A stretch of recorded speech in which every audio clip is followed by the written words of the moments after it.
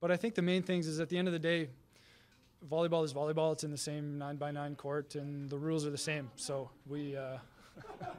Is that on the back of your shirt? Yeah, it's on the back of the shirt. Muted. A little free shout out for you. And it doesn't matter who's on the other side of the net. You need to still execute to the best of your ability if you want a chance to win. What's up, ladies and gentlemen? Welcome to another episode of the 9x9. It is episode 105. My name is Everett and Rob from Toronto. That, as always, is Mr. Rob St. Clair from Chi-Town, Chicago. And this is the 81 square meters of the best volleyball content on the internet. Is it your birthday or something? Do? I don't what know was that? I don't know. I don't know what I just did, but some balloons just popped up on my screen. I honestly have no idea how I did that. That was interesting. So weird. Yeah. How did you make that happen? I do not know. I have no idea how I did that. So maybe if I just do a peace sign, then this is. Oh my God! It actually did. I just made a peace sign and it brought up balloons. Okay. Oh my God! Look at this. This is hilarious. You have like TikTok filters on? Like what is going on over there, St. Clair? I think. Wait a minute.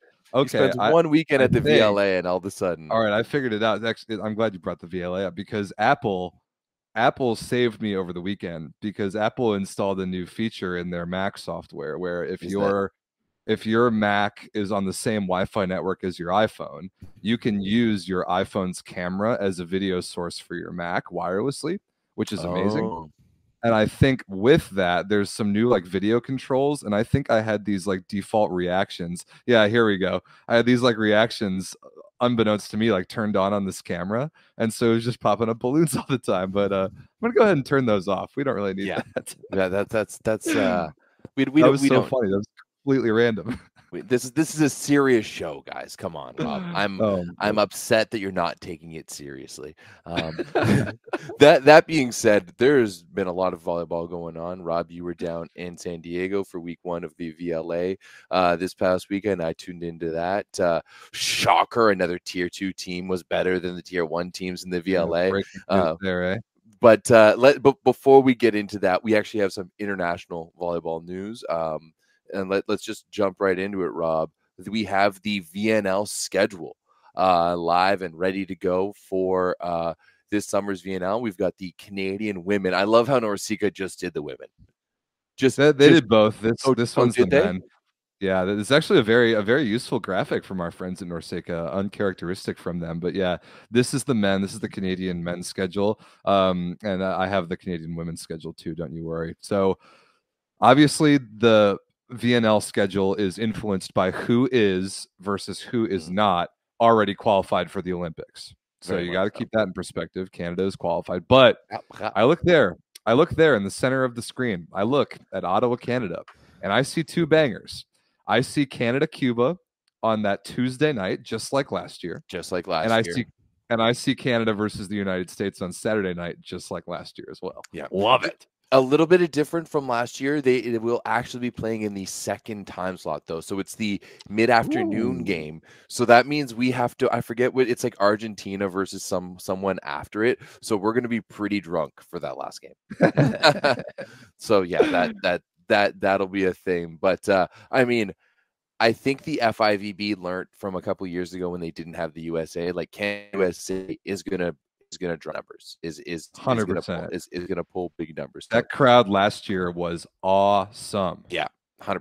I was getting so many things yelled at me in French. It was fantastic. I loved it. Oh yeah, the JP and the boys were giving it to you. I love that as well.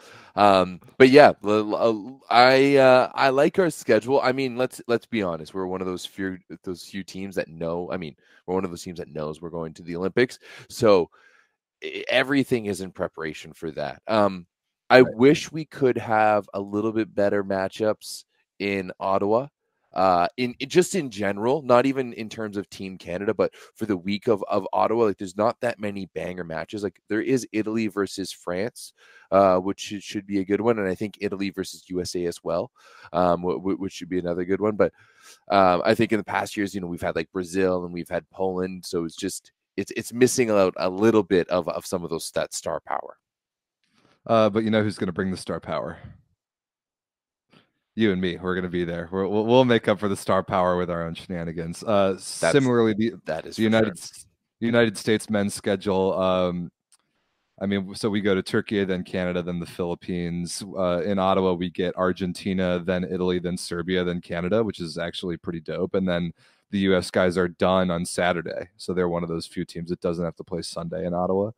It will be interesting. I just hope that, like, I mean, the U.S. has already qualified for the Olympics. I hope that we bring the guys to Canada, just because it's the closest geographically, and if there were a time to bring the guys to use it as a training ground for the top roster, I think it would be Ottawa. You're going to see good teams there. You're going to see Serbia, who's super duper hungry because they're one of those teams that desperately needs every win for Olympic qualification. And then no matter who you see from Argentina and Italy, it's going to be a good game, and Canada is going to be a good game. So I hope we bring the squad to that, but I wouldn't be at all surprised if we sent a B team weeks 1 and 3.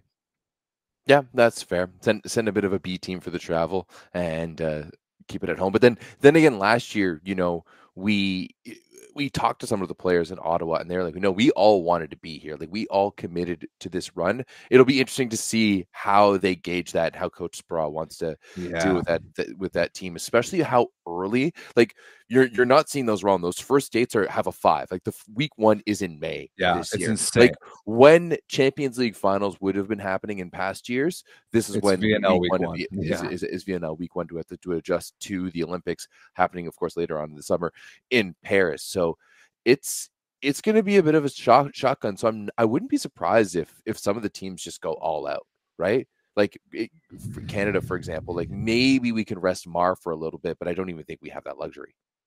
Interesting. I'm kind of leaning the opposite way. I think that you're going to see a lot of B teams week 1, maybe even more than usual. But we've got a lot more time later on the summer. Oh yeah, no, absolutely. Week 1. I mean, once again, Canada, like we don't necessarily have the luxury, so I doubt we'll be seeing much of a B team from us. Like maybe 1 or 2 things, but we'll see about that. But definitely week 2. That's why I love the fact that Ottawa's in week 2, because we might be getting like the full teams, Like if we get to see Italy full team, that would be nice. That would be sweet. I haven't seen Micheletto in person before. That would be awesome. Me neither. Let's take a look at Cuba. Cuba is a huge team to watch this summer. Look at that first match, week 3. That's the big one. Cuba versus Serbia on June 19th in Slovenia. I'm really bummed that this match isn't in Canada so that we would get to see it. But remember that Cuba and Serbia are the 2 teams chasing each other down for 1 spot based on world ranking for the last spot in the Olympics. And that head-to-head match right there between the 2 of them, especially because it's the last week, and that cutoff is the end of VNL week 3 in the preliminary round. That's going to be like the last chance for both Cuba and Serbia to throw any punches they've got, and they play each other that week. That might be the game of the entire tournament right there. I think that's a massive week for Cuba in general, with Serbia, Slovenia, and Bulgaria. I think if they can really push themselves to go like 3-1 in that week, if they can get those 3 wins, and then whatever happens, Poland happens. Like I think at this point, anytime you match up against Poland, unless you're USA or Italy, maybe France, you're gonna assume that's gonna be a loss. Probably an L. Right. So that's what I'm going to be really interested to see. I didn't get a chance to like look at strength of schedule for Cuba versus Serbia, because like that's the big race, right? Yep. At the end of the VNL, like we're going to be one of those 2. So you know that they play either of those teams, they're going to be hungry. Right. Yeah, I'm going to crunch some numbers on strength of schedule like later on in the year before we get into VNL. But yeah, it's interesting to look at this now that it's released. Last but not least, let's look at the Canadian women. The Canadian women, one of those teams that is not qualified for the Olympics yet, needs every single point worth of world ranking that they can get. Everett, this schedule is not easy. No, I was looking at it the other day when it came out, and I was just like, oh man, like. Yeah, and that's the thing and this is the thing with our women's team that I'll be fully. It's a toss up most of the time. Actually, I'm not even going to just say with our women's team, with our men's team as well, 100%. Like it is a toss up. Like, do I believe we can beat some of the best teams in the world? Absolutely. Do I think we can lose to some of the worst teams in the world? absolutely, like we saw last year in the Thailand. VNL, like losing to Thailand and stuff, like beating Serbia but losing to Thailand. For us, it's going to be the second last match down at the bottom there against the Netherlands. Like that is who we are going after. But you look week to week, it's going to be really hard to find those points. Like week 1, right off the bat, Brazil, Dominican Republic, China, and Thailand. That's tough, dude. That's tough. I mean, if we can come out 2-2 from that week, like that's looking good. Like I really think that for us to qualify for the Olympics, we need to really push the envelope. Like not only do we need to beat the Dominican Republic, and like once again, remember, had we beaten the Dominican Republic in the Olympic qualifier, like we would have qualified, they wouldn't have, right? Mm-hmm. It was that 1-5 setter that really made that difference. But if we can if we can beat the Dominican Republic and get an upset against a team like Brazil or China, 2 teams that we have beaten as of recent, then that will kind of set the tone. But then it's maybe you get lucky too and catch a couple of those teams with B teams week 1. I mean, that can help. And Kenny in the chat says Thailand is an easy win for Canada. You would think so, but they lost to them last year. Exactly. So the only free win on this list is Korea. No, obviously. And remember is that race between Canada and the Netherlands is much larger than it is for Serbia, Cuba. Like we're trailing by a good decent chunk. So not only are we going to need to win the 50-50 games, but we're going to need to win the games that are maybe not in our favor, like the 60-40s, right? We're going to need to upset a top 5 team at some point down the line.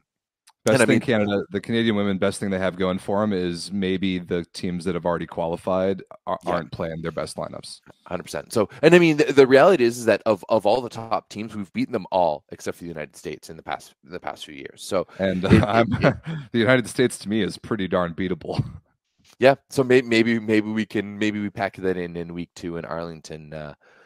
We should maybe we'll see if we can go to Arlington too. That might be fun. Actually, that's possible. We'll have to look into that.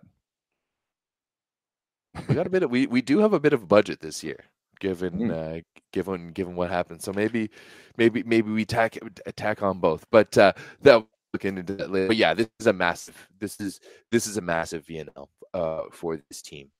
There's no doubt about it. And there's also going to be a lot of travel. Actually, there's a lot of travel, but it's two weeks, like Western Hemisphere, are in the Western Hemisphere. Yeah, so that's a pretty good break. It could be a lot worse.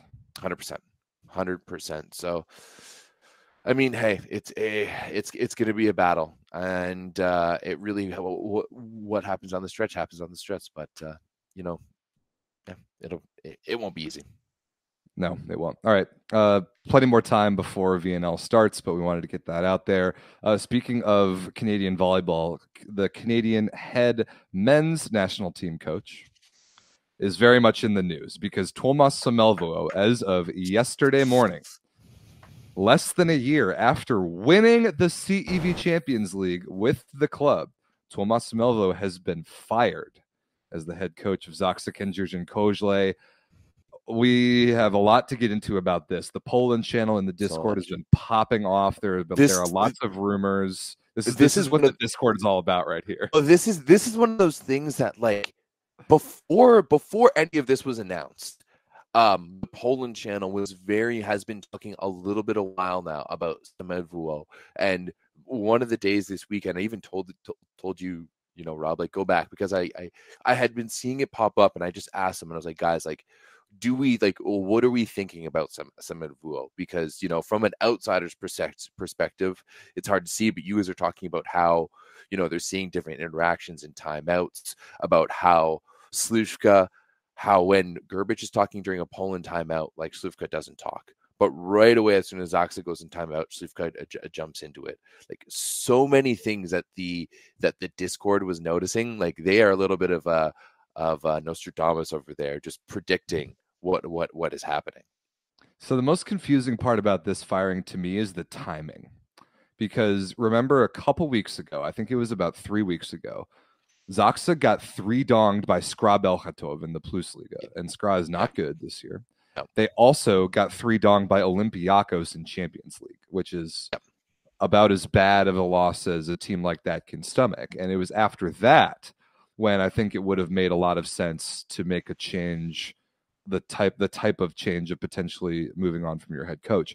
But after that, Zaxa rebounded a little bit. They hosted NAC Rusolare in Champions League, went down 0-2, and we'll talk about Champions League in just a minute.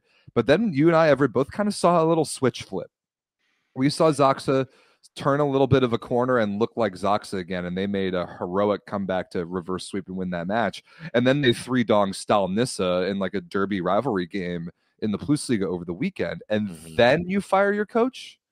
So the timing of that doesn't make sense. It to me, I have to think that the decision had already been made weeks before, right? 100%. To me, the already been made, and they just didn't know who was going to be the next in line. They didn't know who was going to be stepping in next. They hadn't made their decisions. So to me, like, has there been? I don't think there has been an announcement of who's stepping in next. It's one of their assistants is just stepping up. Sorry, excuse me. But yeah, to me, it was interesting. It's clear, like, there has to have been some turmoil from the back end, right? Definitely. Because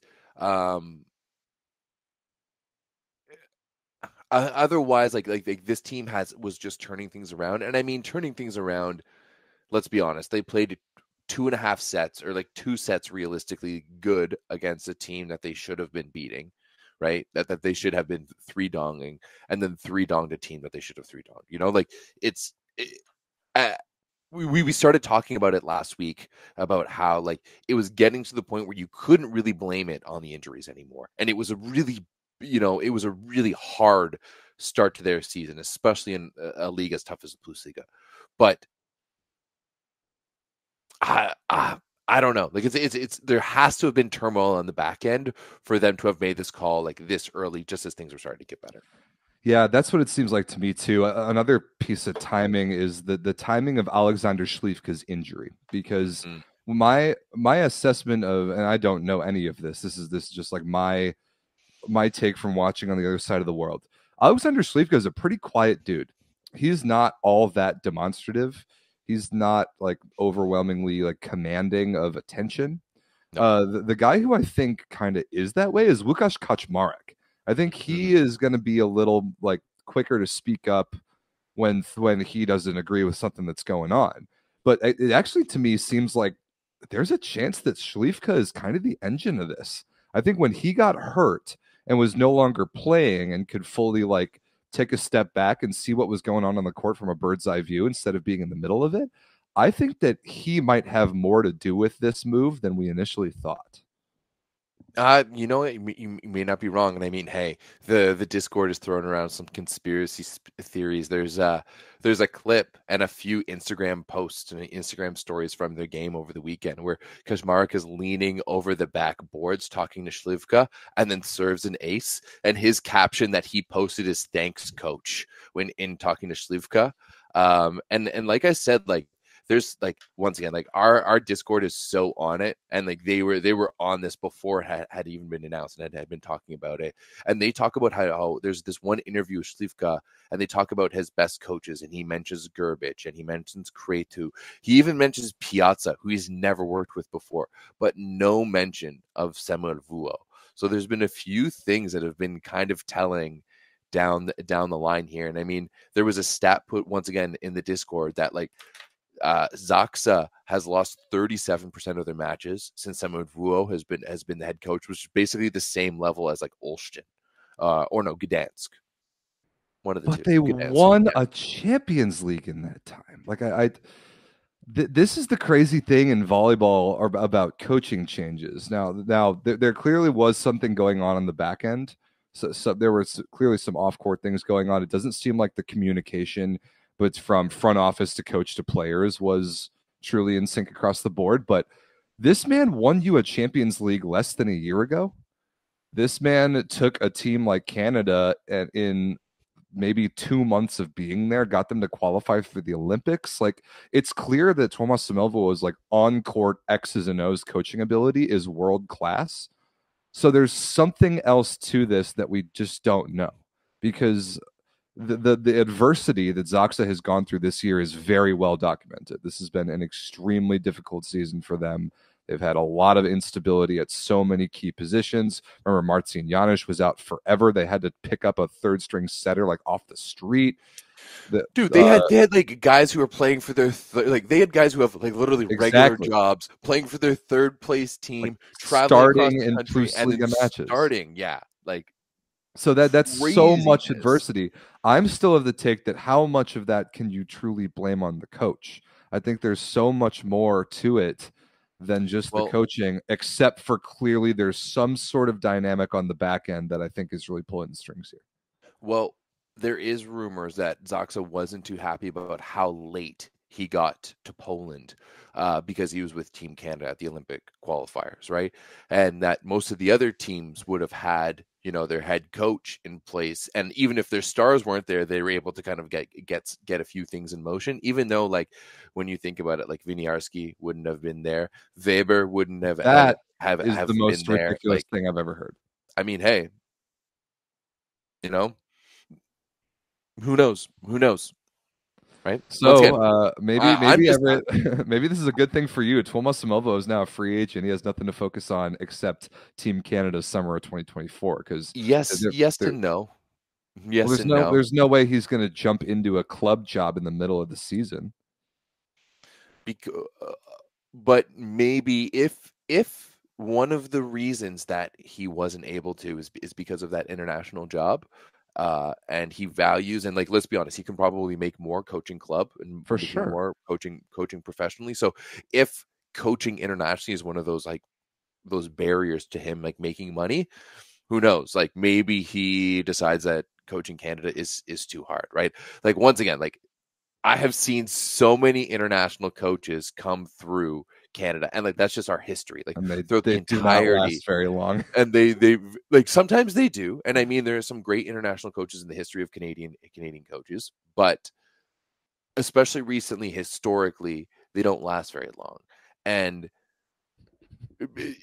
Semyonvuo is still Semyonvuo, right? He still led Russia before. He still did what he did with Team Canada this summer. He still won a Champions League. Like, he still has a fantastic resume, and most teams probably wouldn't let him go regardless of the situation, right? So he's gonna be getting offers. So it's gonna be very interesting. I never take anything for granted when it comes to Canadian coaching at this point. I've seen too many things over the years. Never a boring time in volleyball. We will see if this helps turn Zaxa around. We will see if they go back the wrong direction after this. I have no idea. But what we do know is that Zaxa will continue on playing in the Champions League. My goodness, what a dramatic week we had last week. The 11-team Champions League playoff bracket is set on both the men's and the women's sides. Zaxa gets in by the skin of their teeth. They were in overtime in the third set against a Belgian team down 2-0 and had to rescue it, win it in 5 to clinch a spot. And now, once again, in classic Zaxa fashion, they have a gauntlet. Halkbank Ankara in the first round. It's crazy. So, like, we're going to talk about last week in a second, of course, but just for now, it's crazy about how the 3 like playoff matchups to get into the quarters. You have Game 1, Zaxa versus Halkbank. Two of the top 4 teams from last year's tournament, the 3-time defending champs against the third place team from last year. And then in the middle bracket, you have Toulouse versus Berlin, which is 2 like very strong teams that are consistently in the Champions League from like pretty good countries. And then in the last bracket, you have Guagas against Prague.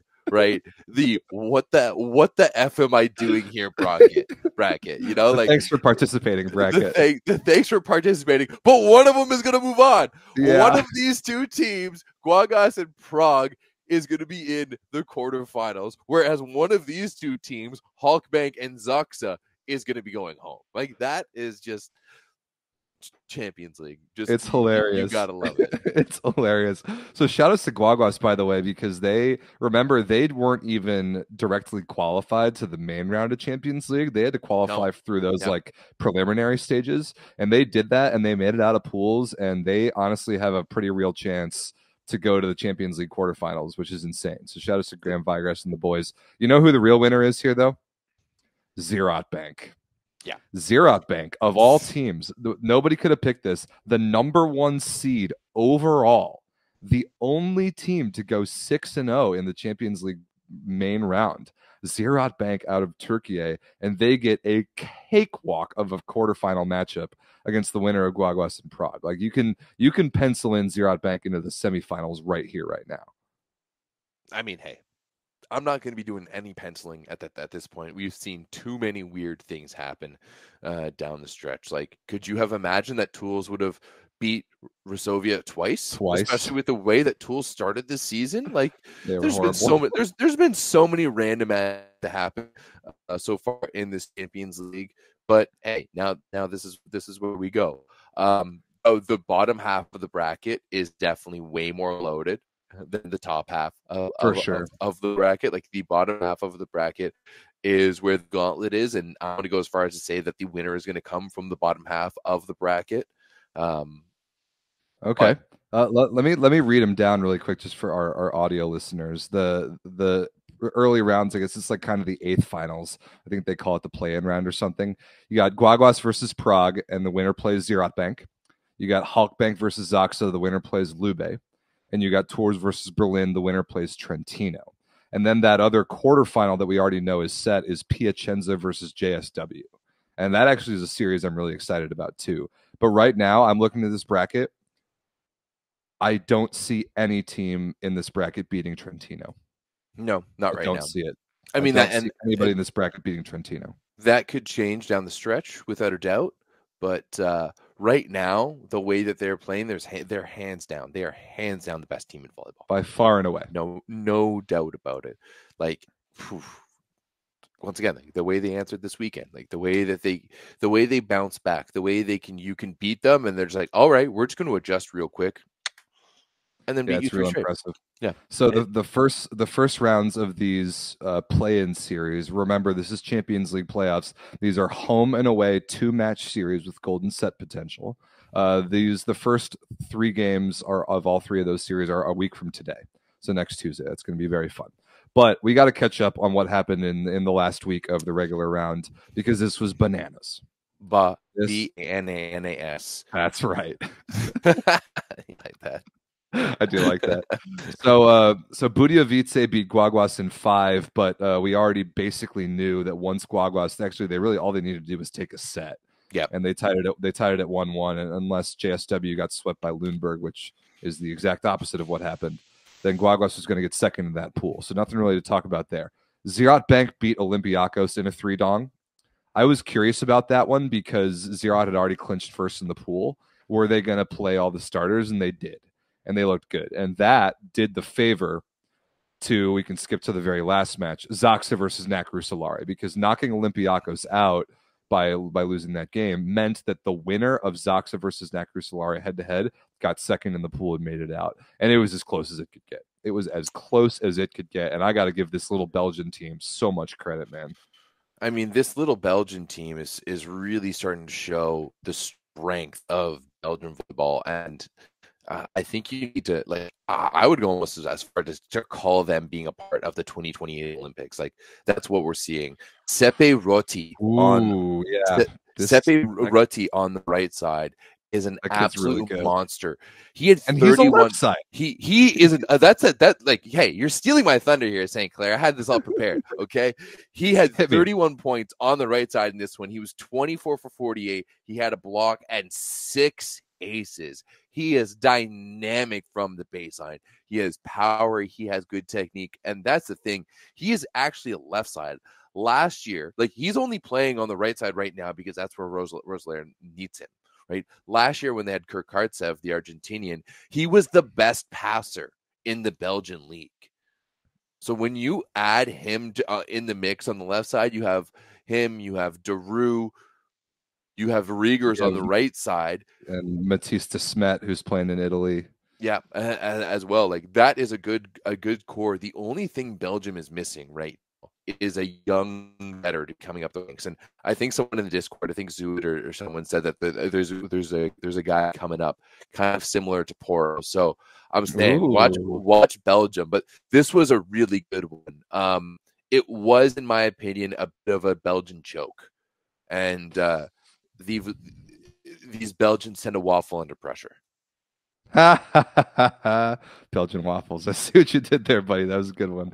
Yeah, this Roti kid is really good. He's a 2001 birth year, and he's 1.90 m, and he's dropping 33 in a Champions League game, 31 in a Champions League game at opposite with this. So that's sick. Good for him. But Zaxa did what Zaxa does, man. There's something in this team. It's still down there somewhere.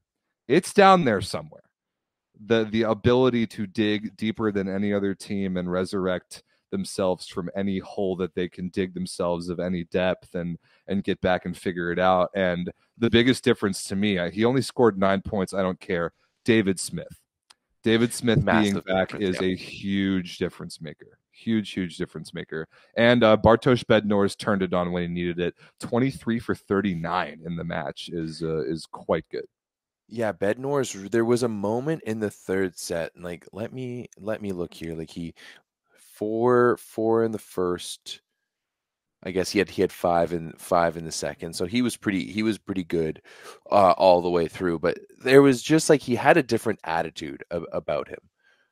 Like, oh yeah, he was 71 points efficiency, or 71% efficiency in the third set. So he was. Yeah, and the same thing he was 5 for 7 with a block, 2 in the fifth. So 6 alone in the sixth. There was definitely a moment in time in that third set where you could just kind of see him change his attitude and just kind of like, no, like I'm sick and tired of this. I'm sick and tired of us playing like this. I mean, I think someone said that they had lost 13 straight sets before that point. That's right. Yeah, that they were in a middle of a rough stretch because it was Olympiacos, Skra. I think they got donged by Ziraat the week before, and then 2 sets to Roeselare. Yeah, like it was about as bad as it could get, and somehow Zaxa dug deep and pulled it out. I don't know how they keep doing it, but they did it. And then they fired their coach afterwards. and then they fired their coach afterwards. But maybe that's the thing. Like maybe this was more of a player-led initiative. Let's say. We only have a little bit of insight inside of that team. So. Yeah, not much, but it was a crazy match. It was the last one that was still going on that had yet to be decided of anything of consequence. So that was pretty thrilling. JSW donged Lundberg, Prague donged Galatsi, whatever. Those didn't really end up being that significant. A match that I was hoping would be a lot better. Piacenza going into Berlin and smacking the recycling volleys. Yikes. This one wasn't even close. Like not close. It was a complete and utter domination. Like even the second set that was close on paper wasn't ever close in spirit, right? Nope. And it was really one of the few times, and it's really too bad that Berlin wasn't able to defend their home court like they had. Who'd they beat again? They beat Halkbank there, I'm pretty sure. Yeah, you're right. That's exactly what they did. Yep. You had it was a bad Mark Shotolo game, and he's their number one scorer, and without him they are truly nothing. And he was pretty bad at 2 points on 2 for 13 with 4 errors. Like that's terrible. And then unfortunately Berlin subjected us to crick talk at the end of that game. Which was painful. I forgot that he was even there, and then saw him on my screen and got angry. But it's Piacenza dominated. Look at Yuri Romano, dude. 15 for 25 and 4 aces. Yeah, what was getting him going for that one? What was why were we graced to a fantastic Yuri Romano game? Usually he only has those ones in like, hey, this is gut check time. Like I need to make this happen. And Piacenza put in the bench in the third set and still like cakewalked. Yeah. Still did not make a difference. I mean, their bench is still damn pretty good. Yeah, it is. Like they brought in Landy, like they brought in Leal, Romy Alonso, and Robert Andringa. Yeah, that'll work. Those are all national team starters. Yeah, exactly. So, yeah, I mean, it is what we should expect in reality, but I still expect like a little bit more from Berlin in that Berlin. situation. And now their next matchup is going to be against Tours, who I'm very impressed by. They took care of Ljubljana. And like you said it earlier, Everett, as bad as Tours was at the start of the year, they were bad, and they didn't even have a Booba this game. They haven't had a Booba for a couple Champions League games. I don't even think they had him last week when they beat Resovia. But Tours going back to the Champions League playoffs, and that's pretty darn good for the only French team. Then you had Halkbank. Oh boy, the Halkbank situation, man. All they needed to do was go into Portugal and beat Benfica. And we've said it before. I feel bad for Benfica because that's a pretty good team playing in by far the hardest pool in the tournament. But had Halkbank lost this game, they would be dead. Like they would not have made it out. And actually, there was a path there for a little while as Halkbank was losing. There was a path for Resovia to get in, which would have been ridiculous given their tournament they've had. But did you watch any of this Halkbank game? What did you think about it? I did not watch any of this Halkbank game, Rob. So, I mean, I think Halkbank, they have two of the streakiest players in volleyball right now, period, in Ingapeth and Namir. And if those streaks are happening at the same time, this can be legitimately anyone. Right? Let's be honest. If you have Namir at peak efficiency and Namir at peak power and Angapeth playing like Angapeth and pass the ball like he does and swing like he does, then yeah, this team is going to be really, really good. But if those teams aren't on, and unfortunately, I think this season we've also seen somewhat volatility isn't the word, but just a little bit of uneven play from Micah Ma'a as well. There's just a few things happening around that Halkbank team that, they're a very emotional team. They're a very fun team. Like this, when this team is having fun, they're having fun, but they don't really manage those emotions too well. No, they don't. And Irvin Ingapeth was garbage in this game. Not good at all. And I think, I mean, we know Irvin. We know him. We've seen him many a time when he has the ability to phone it in and not care about what he's doing more than any other player in the world. And it shows, and it infects his entire team when he's in a bad mood. And that's what I saw, because I had this game on at least a little bit, because, I mean, there were a bunch of games all happening at the same time. Thank you, CEV, for that. They had to do it because it's the last week. Right, and because they don't want anybody to be manipulating things. Yeah, Irvin was terrible, and Gord Perrin off the bench I thought was a huge X factor in helping them get this over the finish line. Mirza Lagumka was okay. I mean, that's it right there. You start Gord, probably wouldn't have been a 3-dong. So, you know what? Like Namir 31, 26 for 42, 9 errors. 3 aces and 2 blocks, 62% kills is off the chart. So that's his best game outside of the Turkish league in a while. Yeah, that is, and I mean, he's been killing it in the Turkish league. I was looking over some stats. It's basically Namir and Rob's best friend leading in every statistical category. Hadrava? Hadrava is killing it in the Turkish I know. league. For Galatasaray, I saw a clip of him wearing like the LeBron James like carbon fiber mask playing. Oh, really? Yeah, I don't know what was up with that. Yeah, Hadrava is fourth in scoring. He's averaging 5.16 points per match. Hey, we're talking about Champions League. We don't have to talk about Hadrava because he's not in there. Good thing too, because he doesn't belong.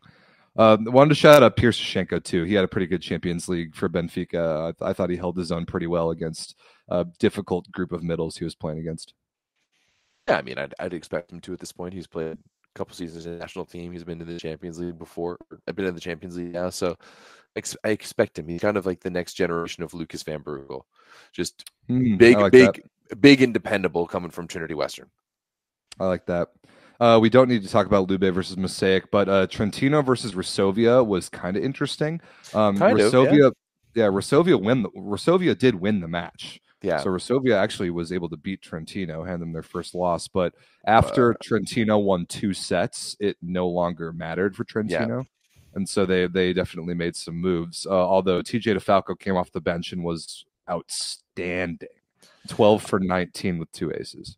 I don't understand why he's been coming off the bench for them. I really don't. And he's hurt for a bit, and they're a dumpster fire because they start Fabian Žižka all the time, except this match they didn't. You keep Fabian Žižka on the bench, and good things happen. You can even beat Trentino every so often. Resovia, take some notes, figure it out. Like Luetti is fantastic, but he's not TJ DeFalco. He's not TJ DeFalco. Falco. Neither is Clement Chebul. No, neither of those guys are. In my opinion, I think you would start Chebul and DeFalco, and you get Luetti to be the first guy off the bench. Definitely. Yeah, you give Chebul a really low release. Hey, what do I know? Sorry, Restovia. Better luck next time. They drop down to the CEV Cup. Remember, that is how it works in Champions League now. That if you finish third in your pool and you don't make it out, you drop down to CEV Cup. And we'll talk about CEV Cup in a minute because there are a couple interesting things going on. But you ready to move on to the women, Everett, or anything else on the men? No, that's about it from the men. Once again, very disappointed in Lundberg. I thought that they were a team that could have really come through, especially after the first couple of weeks. They got like a couple of big wins, and then the wheels fell off. But yeah, excited. When does this get started next week? Right? Week from today. Men? Yeah, a week from today. Yeah, let's jump over to the women's side. Why don't we? All right. Hit it, Everett. Read down the bracket. We've got same format, same 11 teams. Same format, same 11 teams. And I will have to say it's a lot more even on the women's side of things. Like kind of is. It kind of is. Well, first and foremost, we have at the top of the bracket Fenerbahce, the number 1 seed. They will be playing 18-0 in sets. Perfect from Fenerbahce. They won't even be getting Melissa Varga.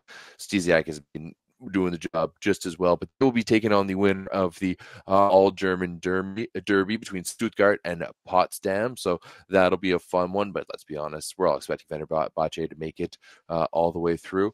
On the other side of the black bracket, Malonza. Also, I love how that they've just become Malonza, and that's how they will forever be in the war. I typed that on the bracket last week, and I didn't even think about it. I didn't even think about calling them anything else. I just called them Malonza. Malonza will be taking off on LKS Lodz out of Poland, so that one's going to be a good one. But let's be honest, a potential Fenerbahce Malonza matchup is beautiful. I absolutely love that. Absolutely love that. On the bottom side, we Scandici getting the top seed there. Or is that the top seed? No, it must. I think they were number 3 overall. Yeah. I think Miliana was number 2. I forget, but. Yeah, Scandici. They could have let's just go ahead and say it. Scandici gets the winner of Zajabasha and Prometey. Good for your Prometey, Ukrainian team making it to the Champions League playoffs is awesome. Good job. 3-0, 3-0. It's going to be a pool rematch. Scandici's already played at Zajabasha twice, has beaten them both times. It's going to be I'm excited for that matchup too. Me too. I am really excited for that matchup. They were 2 good matchups the first time, and I think that's going to happen again. Scandici in Champions League with no foreigner limit is a scary team. Yeah, they could low-key be a good enough team to win the Champions League without the foreigner limit. Like when you've got everyone out there, it could be interesting, especially like how the Champions League in those 2 match scenarios sometimes breaks down. Could be happening. I do like Scandici. I do like them in Champions League. And then on the bottom, Vakif Bank is going to be taking out Rzeszów in the playoffs. I mean, Rzeszów, you're a little bit better than Prometey, but still, thank you for participating. And that potential quarterfinal of Canigliano, honestly, the 2 quarterfinals from this side are both spicy. Yeah, they're both fantastic matches. Yeah, and you have Antropova probably playing against Boskovic. Yes. And then you have Hawk probably playing against Jordan Thompson, which is awesome. And then on the top, maybe in the semifinals, you're going to get Stisiak playing against Paula Egonu. Like that's 6 of the top 7 opposites on the planet, only missing Melissa Vargas. And we're going to see some awesome head-to-head matchups. Also, don't sleep on Rzeszów. Remember, I think it was 3 years ago, I think we saw that we also saw Zhezhov versus Vakifbank in the first round of Champions League playoffs, and Zhezhov stole a match. That was kind of where Karabayama put herself on the map. She was playing for Zhezhov at that point, and was it Zhezhov? Because I think it was, because there was another year when they lost a match to Busto in the semifinals. No, it wasn't Zhezhov, because Zhezhov has in the past few years has been choking in the pools. No, Zhezhov always makes it out of pools. Like them and Chemik Police seem to always make it out of pools, don't they? I don't think so. I'm gonna try and look up the Champions League archive and see if I can find this thing. But yeah, I'm other than the all German game in the top there, like winner plays Fenerbahce, like that one will be competitive. But most of these play-in series are going to be there will be a heavy favorite. Let's put it that way.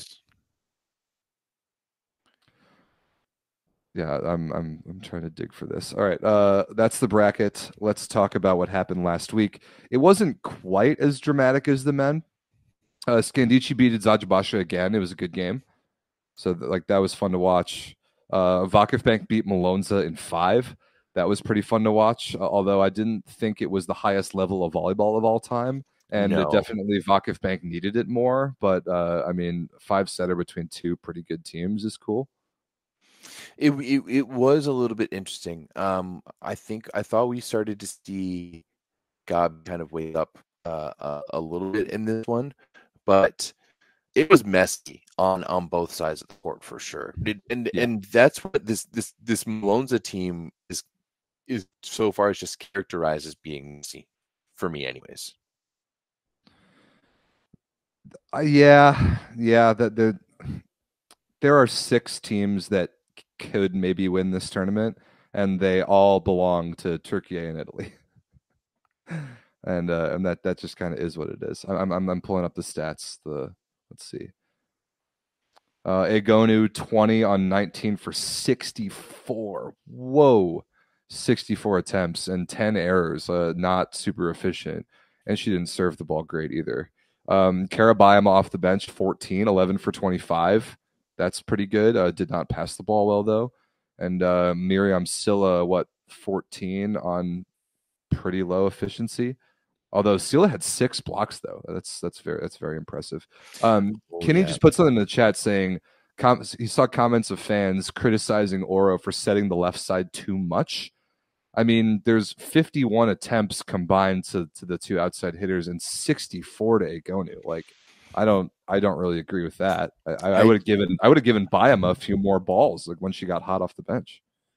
If I remember correctly, this match, and I mean, I have a little book that I write notes down, and I can't seem to find it right now, but it doesn't matter. I do think, well, like I'm just trying to remember. Like, it's been so many volleyball matches since I watched that one earlier last week.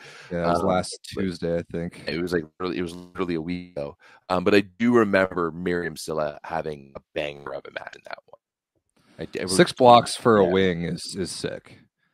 That's really solid. But Malonza 2 aces, 18 service errors. It was like some men's numbers over there. That's what I was just about to say. Like that's bad for the men's game. Like, you can't be missing 18 serves in a women's match. Like that's not acceptable. No, not at all. Vakif's numbers, wow, these are not particularly impressive. I don't know how they won this match, honestly. Jordan Thompson, 15 for 48 with 12 errors. Got blocked 10 times. I don't know if I've ever seen one player getting blocked a double-digit number of times in a game. That's ridiculous. Zara Gunesh, not good on offense. 3 for 12 with an error. Ouch. How did Vakifbank win this game? I don't know, man. Like Gabi, 9 for 32 with 6 errors. Like Chaka Bogu was really good. For whatever that's worth. Ali Franti had 4 aces, but wasn't very good on offense. Like, I don't know how Vakifbank won this game. I mean, it was all in the errors. Look at the different errors between. It's not terrible, but like 16 unforced hitting errors from Malonza, 18 serving errors. So it's a lot. Yeah. That's what I meant. Like, just watching that game, it was a 5-setter between 2 good teams, but it was far from my favorite match that I've watched this year. Like, it just wasn't, the level just wasn't really that high. Now, Malonza didn't really have that much to play for, to be fair. They had already locked up first in the pool once they took 2 sets. So take that for whatever it's worth. Ooh, Gabby was really bad in this one, eh? I said she was figuring it out, but I was completely wrong. That's yeah, not the case. I don't know what's going on there. In serve receive, though, she's phenomenal. She's typical. Yeah. Might be the best receiver on the planet, and she doesn't even play libero. It's crazy. Yeah. All right. Anything else to chat? Any other matches you want to chat here of the women? The women will also get started in 1 week. We have no Champions League this week. Right. The last one that ended up being pretty darn dramatic was like the last match that was still going on. It was LKS Łódź hosting Le Canet. And Le Canet, it went 5. It went like deep in the 5th. I think I had this one on. I think it was like 8-8 in the 5th or something like that. Le Canet's situation, that they were in that crazy pool E that had like 4 teams that all had a chance. Their situation was they needed to win the 5th set and they would get in. If they lose the 5th set, they were out. And they lost, I think, 15-12, 15-11. So I felt bad for them, but even LKS Łódź with really very little to play for, with Valentina Diouf on the right side of all people, she kind of carried them late in the 5th set. There was a, let's see, I remember there was a pretty crazy scramble rally that got Le Canet back within 1, and then a horrific float service error like 15 feet long that made me want to die. And then I think Łódź like turned a point in transition. It was basically over. Was it a standing float? It was. Okay. You know how I love float service errors. I honestly, it is sometimes annoying to watch volleyball live with Rob because of how into it he gets and how upset he gets at missed float serve. Bad volleyball makes me mad. Okay. Unless it's really bad volleyball is fun. Really like bad volleyball is a lot of fun. Like that volleyball from the good teams is not fun. That one clip, like hillbilly volleyball from the Midwest, and they're just smoking each other through the net. You know you've seen that. You know you've seen that clip. That's good stuff. Let's see. Yeah, I also wanted to shout out Fenerbahce because going 18-0 in sets in Champions League. I don't care who's in your pool. I know they were better than every team in their pool, but that's awesome. Good for them, and they're starting to get Anna Kristina back. Like that team's going to be super scary. Look at the men's teams who aren't able to do that, right? So, yeah, that's true. They're the only team on either side to not drop a set. Yeah, I think they're the only team on either side to even get 18 points. I think. Yeah, I think Zierat didn't on the men's side. No, I wonder if Conegliano or Scandici did that. Let me see. Yeah, they both did. Both Conegliano and Scandici got 18 points, but Conegliano dropped 3 sets. Scandici dropped 2 sets. So both number 1 seeds on both men's and the women's side, both Turkish teams. Would not have picked that. Interesting. I mean, I would have picked it from the women's side. Would have not picked it from the men's side. Right. Yeah. Okay, so yeah, this gets started next week. We'll give a couple more previews on next week's show. I wanted to talk about the CEV Cup for a minute. Mm-hmm. Let's jump into because like I was saying, if you get 3rd in your Champions League pool and you don't make it out, then you drop down and you play in the CEV Cup. So like these four teams that we've been watching in Champions League are going to drop down and meet up with 4 teams that have just like won their, I think, 8th final series. Mm-hmm. And so now we have the quarterfinals in the CEV Cup on both sides. Zavierce beat Milano in Italy last week 3-0, and we couldn't watch the goddamn game. I mean, we've been over this before in the CEV Cup, but it's so annoying. Whenever there's CEV Cup games because they're in Italy, right? This one was, because the game before, the week before, was in Zavierce. So Polsat was able to meet the CEV's ridiculously high broadcasting standards, and Milano wasn't willing to foot that bill. So therefore, if you can't produce the game to the utmost level, the utmost standards of the CEV's 720p 30 FPS broadcast standards, then you can't stream it at all. Which isn't even high. Like I know that's the joke. It's not high at all. Like I did literally the VLA stream I did over the weekend was an iPhone from the baseline, shot at 1080p 60 FPS. Figure it out. Let us watch the games. I hate this. It would have been a fun game too. It was fun the week before. I mean, it wasn't really. It was a 3-dong. It was a 3-dong. It was a 3-dong. So, hey, you know what? It could have been a fun game. Who knows? But so annoying. Yeah. And there was a fun series in men's CV Cup. The French team Nantes against some, I think, is a Greek team. Aeons Cologne, I think. Luke Herr, baby. Oh yeah, that's Luke Herr's team. That's Luke Herr. Yep. Oh, cool. It was a 5-set banger. I think Nantes won like 19-17 in the fifth. Then it went to a golden set, and Milan won 15-13. So that's electric. Good for Luke Herr. I didn't know that's where he was. That's great. Yeah, he's in his second year there. Fantastic. So we know the CV Cup matchups by now. We've got Zavierce versus Resovia, and Kenny in the chat saying that they're going to play each other twice in CV Cup and once in the Plus League in 3 straight weeks. That's pretty funny. Yeah. I think it's like, and they're playing each other all on Thursdays too, which should be fun. But how is it that the 2 best teams now in the draw have to play each other in the quarterfinals, right? The 2 best teams in the 8th finals played each other as well. Like Zavierce and Milano were the 2 best teams in the tournament at that point. I don't understand what's going on with like the seeding of these brackets.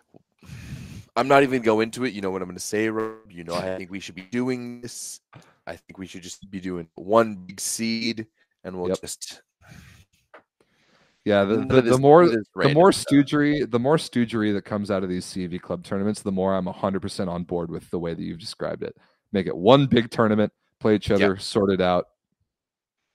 Seriously, you get slotted in based off if you're like Poland 2, then wherever Poland 2 finished the year before, that's where you get slotted in, and you're gonna win. And you know you'll if you win, you move up. You lose, you move down. Just make it 1 big ladder. Yep, that's the way it should be. I do kind of like these quarterfinal matchups though. Zavierce versus Resovia is fun.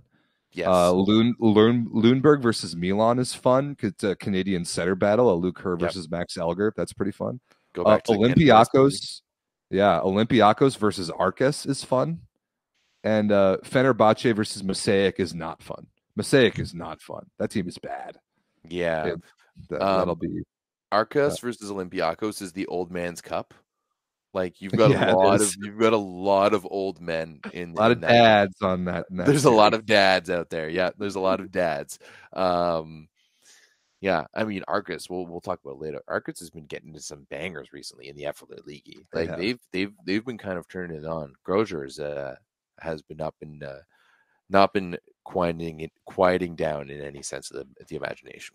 Yeah, and then women's CV Cup, it was kind of a similar situation. You had Chieri from Italy playing Chemik Police from Poland, and Chieri beat them in 5 last weekend, so Chieri advances, and they're kind of the only good team left in the tournament. Although they do play Le Canet in the next round, which is kind of good, but a lot of the rest of these women's CV Cup teams don't really belong there at this stage.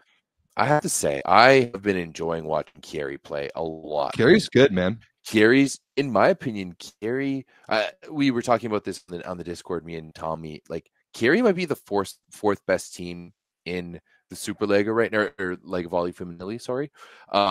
They just don't have a player like Akimova that Novara has, right? But Chieri is a really, really good team. We'll talk about them a little bit today. They had another 5-set banger. I've never been so impressed by 2 straight losses from a team because they went to 5 with Canigliano last week, and they went to 5 with Malone this week. But both senses, I was really impressed with how they played. But we'll talk about that in a little bit. But yeah, I would love to see them win the CEV Cup. I think they're probably the favorite at this point. All right, enough about Europe. Before we move on to some of the individual countries, and then we've got some things to talk about in North America later. We got 2 things first. Everett, let the people know thatvolleyballstore.com. Absolutely. Head over to thatvolleyballstore.com. Use the code SPICY to get 15% off your entire order. Yeah, big shout out. Also, if you made an order recently and you haven't got it, let me know. Contact us, because there was someone who called me and they let me know that something had happened and their order had gotten caught up. So just give us a call. Or yeah, she actually called me. Like the number on the website goes to my phone. Really? And I was just like, I don't recognize this number. It was from the States somewhere. And I was like, hello. And she's like, is this that volleyball store? And I was like, yeah. She's like, is this Everett? And I was like, yeah. And luckily we were able to figure it out for her. But yeah, best customer service in the business right there, Everett DeLorme himself. Exactly. Like now we're gonna start getting prank calls from everyone. But yeah, if you use the code SPICY, you're gonna get 15% off of your entire order from thatvolleyballstore.com. And one of the things that you can get from that volleyballstore.com is the Where's Daddy collection. Where's Daddy? We love Daddy Stankovic on this program, and we love him so much that we hide him somewhere in the show, and you guys got to try and find him. That's the Where's Daddy segment. So at some point, Daddy Stankovic is hidden in the show. Maybe he's already shown up. Maybe he'll show up a little bit later. Last week, not subtle at all.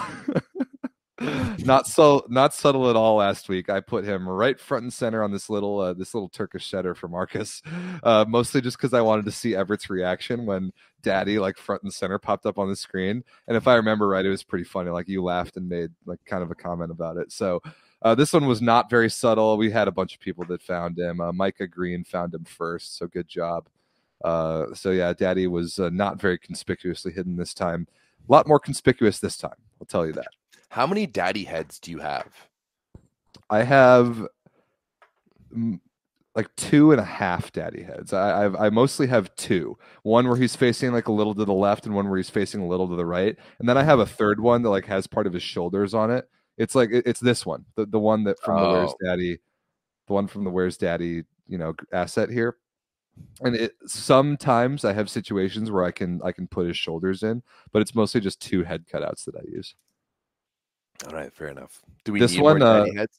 It certainly couldn't hurt. This one was just so good because even though it was so obvious, like the size and placement and angle of his head and the color, like the way that photos look very natural. Yeah.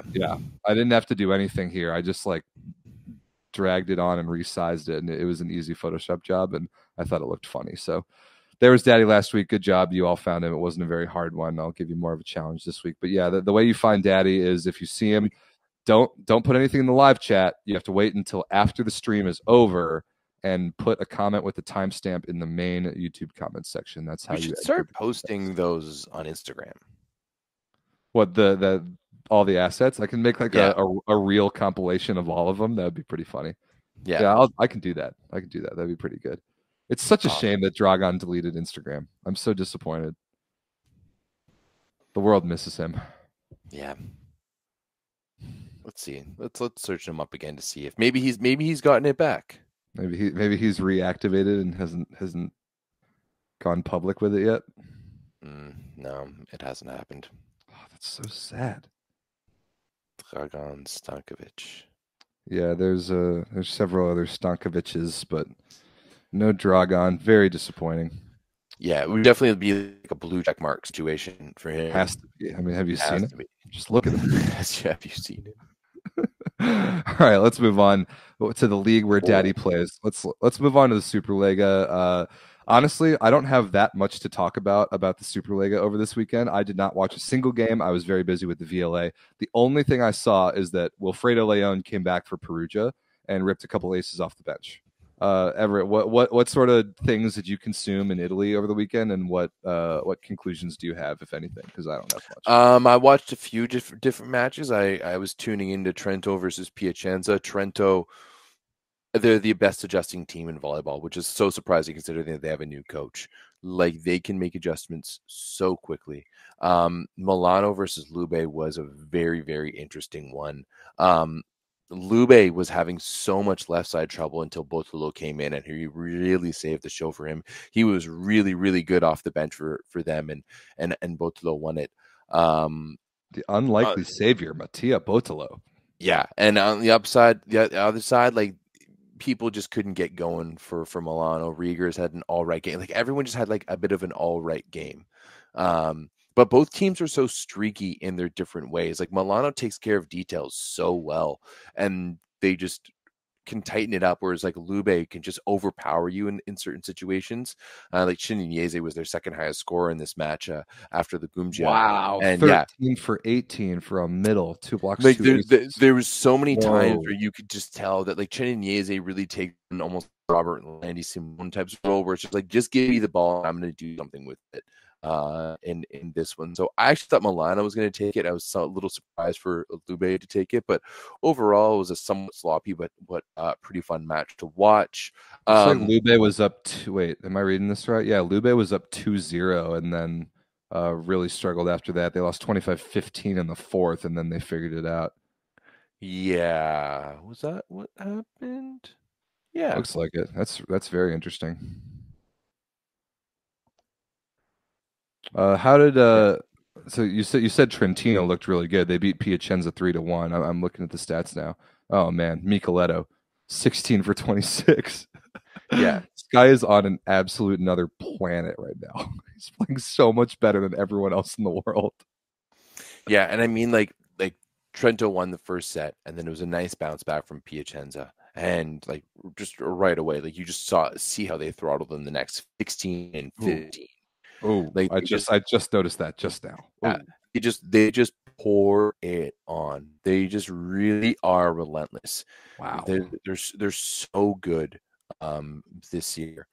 They're very efficient. They block well. They play good defense. They serve tough.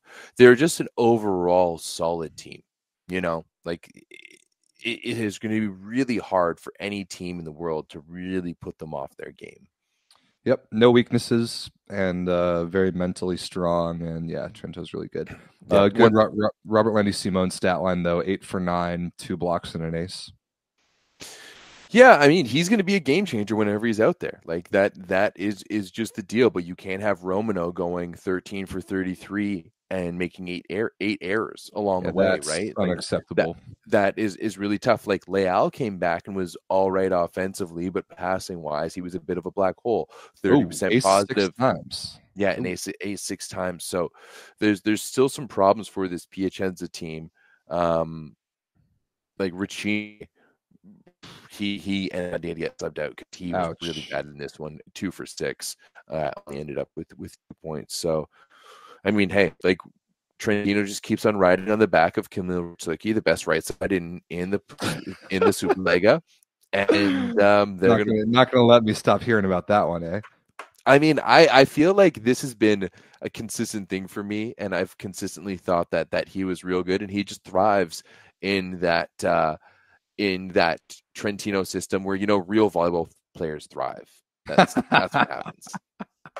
It is the best system for him. I'll agree with that. Oh my god! Monza also dodged Monza dodged. They dodged the Toronto bullet down south, eh? Yeah, they dodged the Toronto trap, and they got out there with full out of the south with full 3 points. So that one's a real good one. Kyle Russell was actually pretty good in this one though. 17 points to lead Toronto in scoring, 16 for 30 out there, while Arthur Schwartz led the show for Monza, 19 for 35 and 22 points. Wow. Okay. I did see a clip of Kyle Russell getting solo roofed by Ron Takahashi though. That's not a great look. Oh really? Oh yeah. Ran has been struggling recently, especially offensively. This one he was passing a little bit better, but his offensive numbers are not great. 9 for 23. That's a little questionable. How is Monza serving? That's always the question for them. 2 and 15, so not great. This was a not great serving day. Arthur Schwartz continues to be one of the worst servers in the Superlega with 6 errors and no aces. We've talked about it. I saw people giving you a hard time in the Discord as if we haven't talked about this many times. Yeah, like I'm not hiding behind the fact that Arthur Schwartz is not a fantastic server. He can be. He has that ability to kind of like tune it in sometimes, but his ace to error ratio is so it's damn bad. It's one of the things that that he really needs to get better at. how good Canada does at the Olympics will probably depend on how much better Arthur Schwartz gets at serving. That will have a lot to do with it. Canada needs some service firepower somewhere, and that definitely has to get better. Yeah. I was just looking at Modena versus Perugia stats. This is a donging of epic proportions. 18, 17, 18. Yeah. Yikes. Sapochnikov was the only good player for Modena. And let's see, you get Bentara 63%, Semeniuk 73%, Plotnitsky 69%.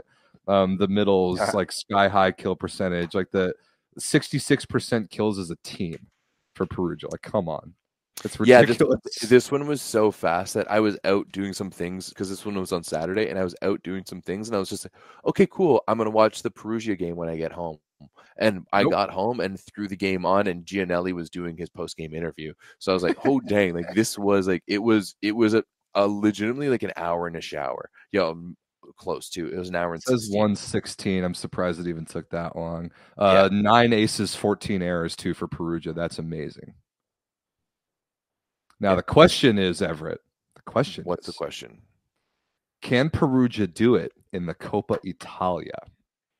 We got that coming up this weekend. The Coppa Italia semis are this Saturday, and the final is this Sunday. Trentino versus Monza, followed by Perugia versus Milano. I think we're probably both on the same page that Trentino should get past Monza no problem, unless Monza. As much as I love that Monza team, Trentino is a juggernaut at the moment. They would have to have the serving game of their lives. Yeah. I also like this Romo that was built out by the Italian Superliga or whoever runs it, because it honestly looks like a clip art thing that was done by a high schooler. The worst graphics work in all of professional sports goes to the men's Superliga. It's so bad. Just look at their Instagram page. Just like go scroll through it. It's so bad. Like Lega Volley Femminile does a fantastic job with graphics. Much better job, yeah. But it's terrible.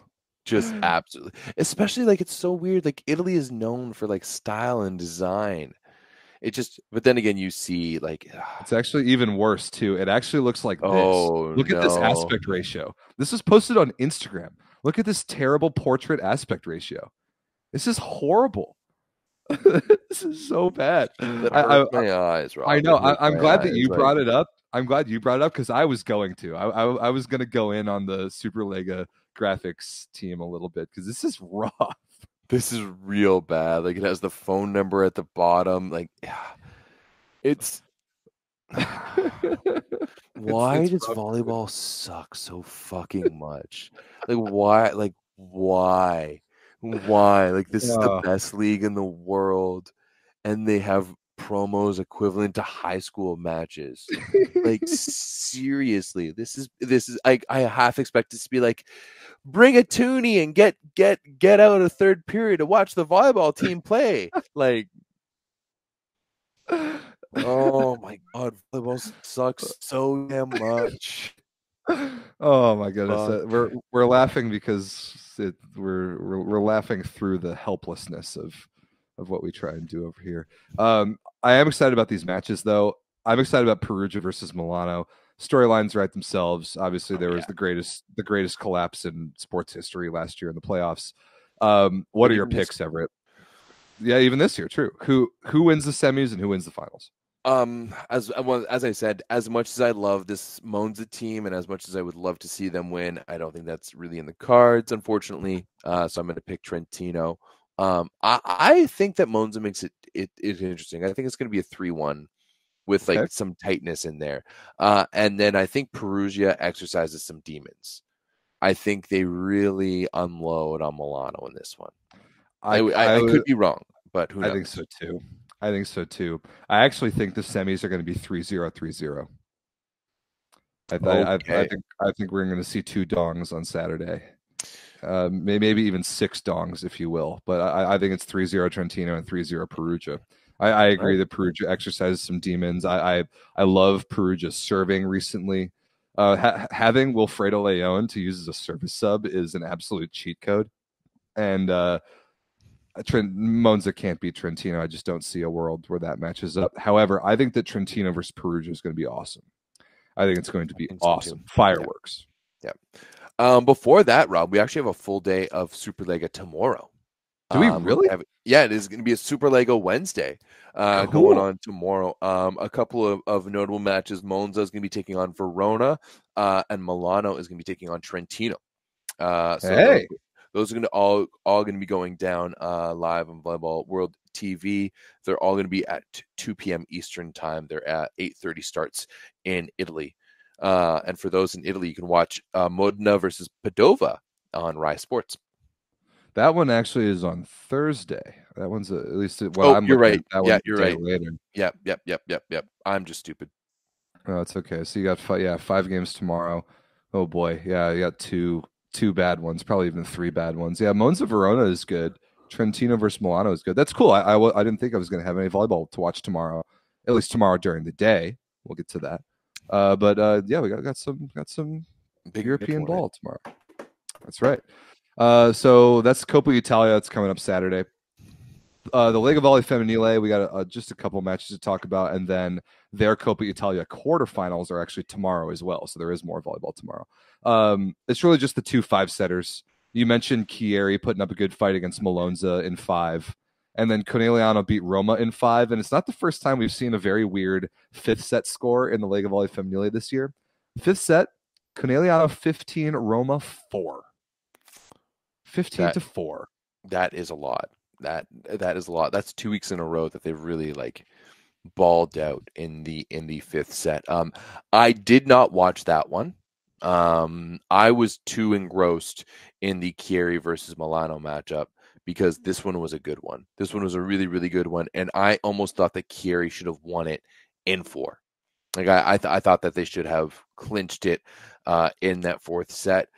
Chieri is, as I said, I've watched them pretty closely 2 weeks in a row now. Also, I have to give a shout out to the one Canadian announcer guy on the Volleyball World TV. The women, they have different people who do the women's Robs, and his name is escaping me right now. But he's actually been getting better. He actually commentates the plays as opposed to just laughing. How about that? So yeah, but Chieri has really, really impressed me over the past 2 weeks. And I mean, in this one, you didn't really see Grabelna as much. It was Anthuli, Ivodka, Martha Anthuli out of Greece. And now she is like a Lidl Stesiak. She's a big, big, big body. So much so that I actually think that's what kind of lost them the game. She was gassed in the 5th set. Barely jumping, and she was barely an option. We did see Grabelna a little bit. She did start the 4th, but didn't really see her. I thought that they should have brought her in more. I think she must have been tired after the CEV Cup a little bit. Camilla Weitzel continues to be one of my favorite up-and-coming middle out of Germany. She's so much fun. And then good server too. Yeah, and then Oma Rui was solid in this one. She needed to figure it out a little bit offensively, but for a while they had Avery Skinner in there, who I think has been fantastic. And she started now, but she started going away, and they brought in Madison Rochelle or Madison Kingdon. Yeah, formerly Maddie Kingdon. Yes, okay. She put up some numbers. Yeah, this team's good. It's not they have 3 legit outside hitters. It looks like they have 2 opposites. Yeah, this Anthuli girl, I've never seen her. She's a 2004. 2004. She's super 2 meters and 4. She's massive. Yeah, she's a big body out there. But you could tell that she was just gassed. So I think it was a lot because Grabella took a big load when they played Conegliano last year. Then they had that last week. Then they had that midweek game in the CEV Cup. So this Chieri team is really, really interesting. And I know Tommy said at the beginning of the year when we did the preview with him about how, they really I think Weitzel and Grabelna are 2 of the only athletes that they had from last year's team. And they really strip things down and move things forward. And this Chieri team has been a lot of fun to watch these past 2 weeks, really pushing. I mean, in this one, if you notice, Malonza started Agonu and Oro on the bench in the 4th. That was the big one. who is it that they had Victoria Prandy setting, and Adu Malawal probably is their backup opposite. On the opposite, they didn't bring them in until late in the fourth. When 10 unforced errors for Egonu. Wow, interesting. Yeah, very interesting. Also, I have to say, one of my favorite players to watch recently has been Sonia Kennedy in the middle for Malonza. She's been stepping up big time and really providing some energy down the middle for her. So, also one of the only middles in the world I can think of that regularly gets used as a serving sub. She comes in and rips jump spinners off the bench all the time. It's pretty cool. She is a fantastic server. She actually had she didn't have an ace in this one, but looks like she did. No, she did. She did. Yeah, she had one in 3 attempts, no errors. Yeah, good for her. So the reason I was thinking that Chieri probably rested Kaya Gobrelna a little bit was for this. We've got the Coppa Italia quarterfinals tomorrow, and I think 3 of the 4 will be pretty lopsided. Conegliano versus Firenze should be a beatdown. Malonza versus Roma. Roma's a nice story. Can they hang with Malonza? No. And Scandici versus Pinerolo, also a nice story. Scandici should stomp them. But you get Chieri versus Novara, and I'm super excited about that. The 4 versus 5 game. Exactly like you said, Everett. Like, I think people would think of Chieri differently if they had an explosive player like Akimova, like Novara does. Yeah. If Chieri can figure out, like, there's just a few holes, Almarui needs to really step up and be that they need their Italian option on the left side to be really good. And so she needs to step up and be really good. And I'm not entirely sure if Grabelna is that next level opposite to kind of push them forward. I don't think she is. I think she's a good opposite. She's not the Akimova level opposite. But other than the middles, I think Chieri matches up super well with Novara everywhere else. Yep. Very much so. So I think I'm definitely going to be watching that matchup today or tomorrow. That would be a good one. Yep. 2:30 p.m. Eastern are 3 of the 4 Coppa Italia quarterfinals are all at the same time. Scandici versus Pinerolo is a little bit earlier. So we get the quarterfinals in the higher seeded teams' home gyms, and then we wait about 3, maybe 4 weeks for the semifinals and the finals, kind of like the men are doing this weekend. Yep. And of course, you've got 3 Coppa Italia and 3 Superlega matches, 5 Superlega matches, all going down at the exact same time. Gotta love it. So great. Unbelievable. Well, completely believable. This is Italy we're talking about. This is volleyball we're talking about. This is volleyball we're talking about. Let's move on. I looked through the Plus Liga stuff and I didn't really see anything. We already talked about Zaxa. So I want to move on to the FLR League because you alluded to it earlier about Arcaspor, who has really figured it out they've been training on, for sure. Yeah. Unfortunately, they're mostly doing it with Nick Hogue on the bench, which I know will make I heard he got hurt this week. Yes, but there have been a lot of comments that he is taking too much playing time, and that maybe it is because his dad is the head coach. I mean, no comment. I thought so. This was a sick game. Halkbank beats Arcus in 5, 23-21 in the 5th. It's crazy. Grozer had a huge game, right? Oh man, 33. Yeah. Whoa. 33 points for Grozer. He was 28 for 44. He hit 64%.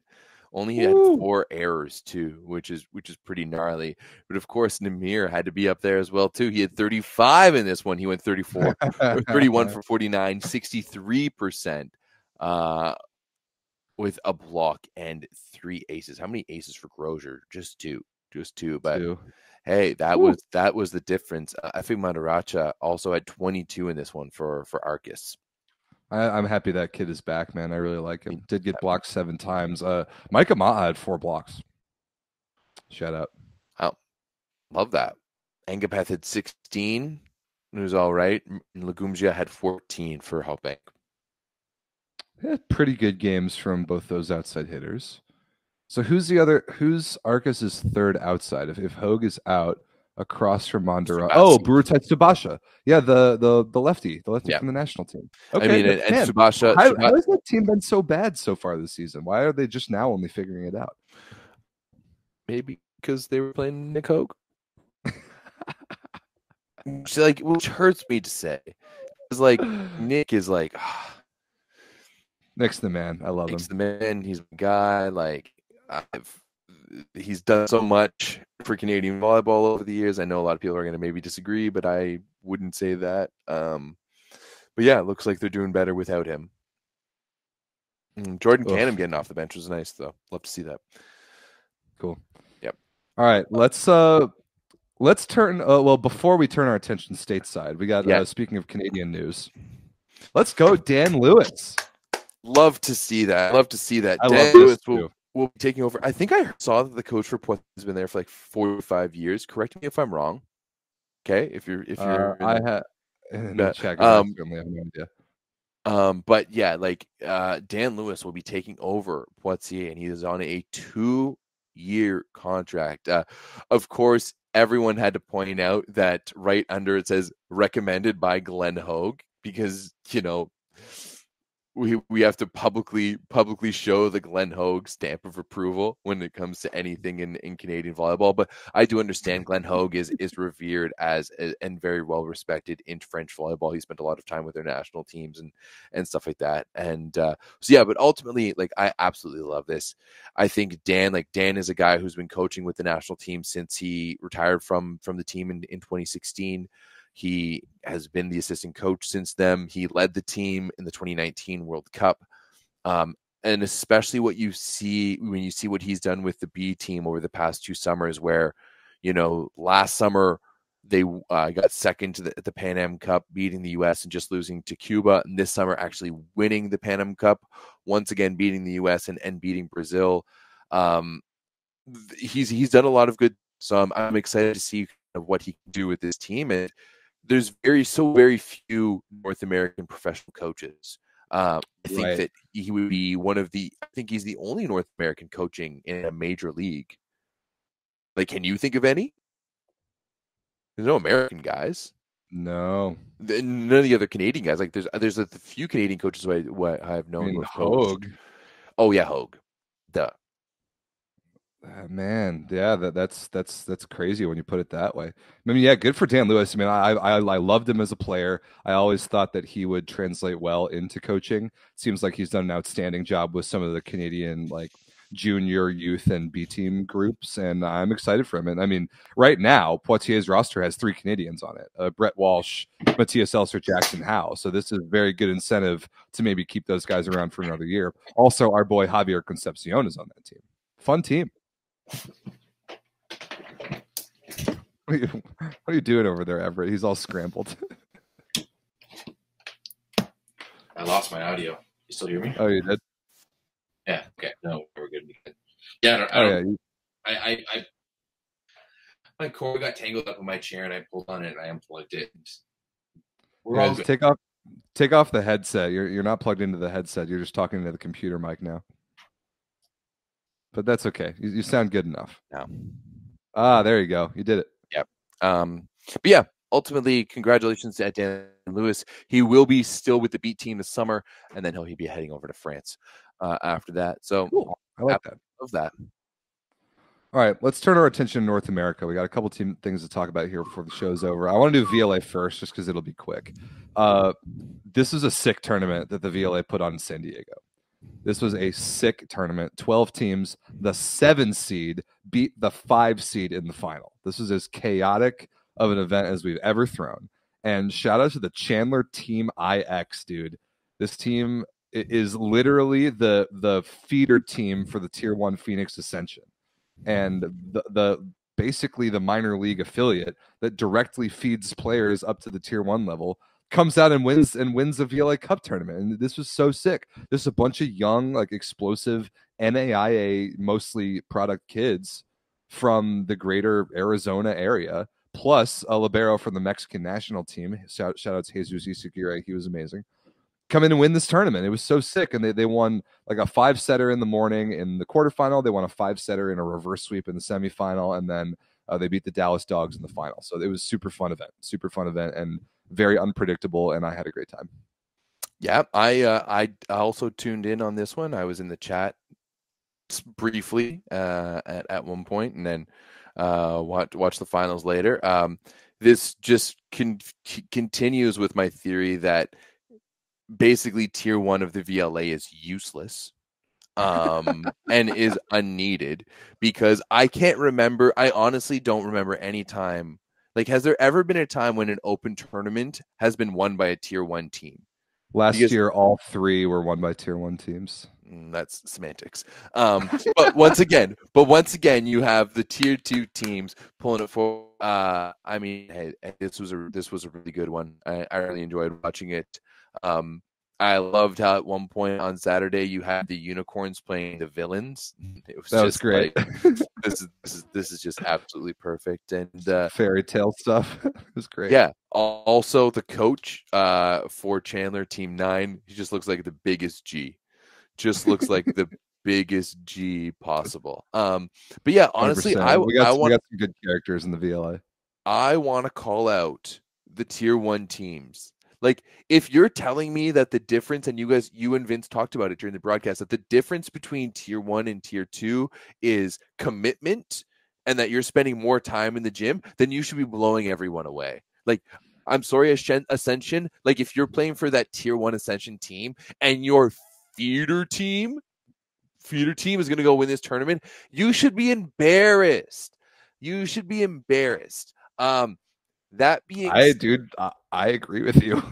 I agree with you. This is not a good look for the Phoenix Ascension's A team. I can tell you that much. That being said, here's what I'm going to say, Rob. If you are in the GTA, if you are in the Greater Toronto area, and you think you could play on a VLA team, shoot us a message on Volleyball Source. I'm legitimately setting up runs, and who knows? Maybe it'll one day end up being a VLA team. We're setting up some runs. So let us know. Come join, and then we're going to go down there and beat all the tier 1 teams, Pineapple and stuff. Well, speaking of Team Pineapple, they are in action this weekend. We got more ball going on in Chicago. I'm very excited for 2 of these 3 teams. It's the 2 Chicago teams. Icemen and Swede are going to be really good. Andre Brown is playing for the Chicago Icemen, Everett. I don't know if you're aware of this. I'm very aware, of course. Gotta love the Canadians going down south to play in the VLA. Yeah, I'm stoked about having Andre. So both the Icemen and Swede are going to be really good. Those are going to be fun games, but I am not particularly high on Team Pineapple. I would be stunned. I would be stunned if they want to match this weekend. I just don't think that they have their priorities in order on the VLA level. Like, they're trying too hard to get guys that are all local-ish to Northeast Indiana so they can have some practices. That's not a hot enough pocket of volleyball players. You need to be pulling from the entire Midwest. They need to be pulling from the entire Midwest. And I think that's what they're going to learn the hard way this year, is that they need to reapproach the way they bring their talent to some of these things, because I have a feeling that they're going to get dusted. But I could be wrong. I actually said the same thing going into the first event last year in the Central Division, and Team Pineapple, I think, went 3-1. So you never know. Okay, what's the difference? So this event is just a tier 1 event, correct? Yep. This is like a regular season event. It's a double round robin where everyone plays 4 matches. So these all count for like regular season standings. Well, so do the matches that the tier 1, 2 teams play in cup events also count. But this is 1 court, 3 teams, like very simple, like regular season division rivalry sort of volleyball. Okay, great, love it. It looks like there's a lot of volleyball on this weekend, so if I get time, I'll tune into the VLA. But those later games, especially those 4 and 3 p.m. games, those will be doable for sure. Speaking of North American volleyball in the evenings, we have not talked about this very much yet, but it's time. It's time to talk about the Pro Volleyball Federation, Real Pro Volleyball, as they're calling it. I hate that. I hate the way that sounds, and I'm not going to use. Horrible. So I'm going to call it either the PVF or the Pro Volleyball Federation, because that's what it actually is. Yes. This is one of the 2 large-scale women's volleyball professional efforts that's being put together right now. There's this one, and there's League One. League One is a full year behind. They're not playing. Is it November of this year? I thought it was 2025. Okay. Yeah, November of this year. Yep. either way, the Pro Volleyball Federation kicks off their league's existence tomorrow. And I'm very curious about this. The Atlanta Vibe takes on the Omaha Supernovas, I think is what they're called. Yep. Yeah, the Omaha Supernovas. So that's tomorrow night, and then Columbus at Grand Rapids and Atlanta at Orlando on Friday. If you follow NCAA ball or even like a little bit of USA Women's National Team, you're going to recognize some names. I mean, Brooke Nonaviller is a name. She played VNL this year. Asia O'Neal obviously is the name. She was the number 1 pick in the draft. Like you'll see some names that you recognize. I'm less curious about the volleyball. I'm curious about the product. I'm curious about the broadcast and the marketing and the commentary and just like everything about how this is presented. It will be streaming live for free, which is nice, on some app called, or on some website called Stadium that I haven't heard of. And I've already checked it out. Like I'm Stadium is working for me right now in Canada. So really, so it's not geo-blocked for you? Okay, it's not geo-blocked, which I am excited about. Like I am legitimately, Rob. Like I'm going to maybe order myself a pizza and get some beer, and I'm going to sit back and treat this like this is football, like primetime volleyball, pro volleyball at 7:30. That's not AU and whatever Athletes Unlimited is. Like I'm stoked for this. There's a couple of Canadian girls playing in this one too. China Joseph's gonna be playing in Orlando. Oh, nice. Yeah, so I'm super excited about this. We've talked about this before, but I really like the time is ripe. Like look how good those jerseys look. Like those look like nice jerseys. And it's not like there's a lack of athletes to choose from. There's such a wealth of athletes in the NCAA. This is so exciting. Yeah, I agree. I mean, Morgan Hentz plays for Atlanta. Like she's played VNL. Josiana Presley was a player of the year for Baylor a few years ago. Grace Cleveland went to Purdue. She's on Atlanta. And then let me look at Omaha. Brooke Nonaviller is a big name. Sydney Hilly was a rock star setter at Wisconsin.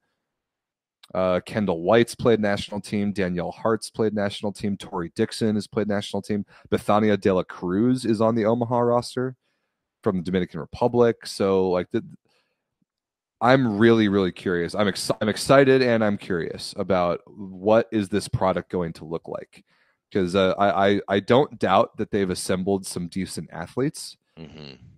I do have some doubts about the organization. There are aspects of the Pro Volleyball Federation that seem to me to be cobbled together really, really quickly. I think that they may have been in a situation where they felt like they were in a race and they were trying to beat League One to the court to playing volleyball, and they're going to do that. My question is that going to be worth it? And I'm really curious to see, like, learn more about what's going on behind the scenes. That it is going to be interesting, because this is really what, like, tomorrow kicks off really the first step in what is, I expect to be a big, fun women's volleyball wars in the United States, right? Like we are really starting to kick off with some big names and some big hitters. And I also thought that when I heard that they were trying to start as early as they are, that this was a little bit quick, you know? I mean, in Canada, we've all been enamored with the sort of the PWHL, right? The Professional Women's Hockey League. Right? Yeah. And they turned that thing around real quickly. Like they only had like a few months to basically make a new Professional Women's Hockey League, but there was the framework of previous leagues that have been there before. We're starting something brand new in markets that are brand new. Like this is something altogether brand new. And when you look at this, yes, there's some big names for PVF. There's no doubt about that. But when you look at the weight of the names behind League One, it's One, much more significant. And the athletes that they have, it's huge. But I'm so thrilled that this is happening. I'm so stoked. I'm going to watch as much of it as I possibly can. I, like you, I really hope that they have some good commentators and they put a good product out there. Because if Volleyball World has taught us anything, is that if you put a bad product out there, it's just going to be mediocre.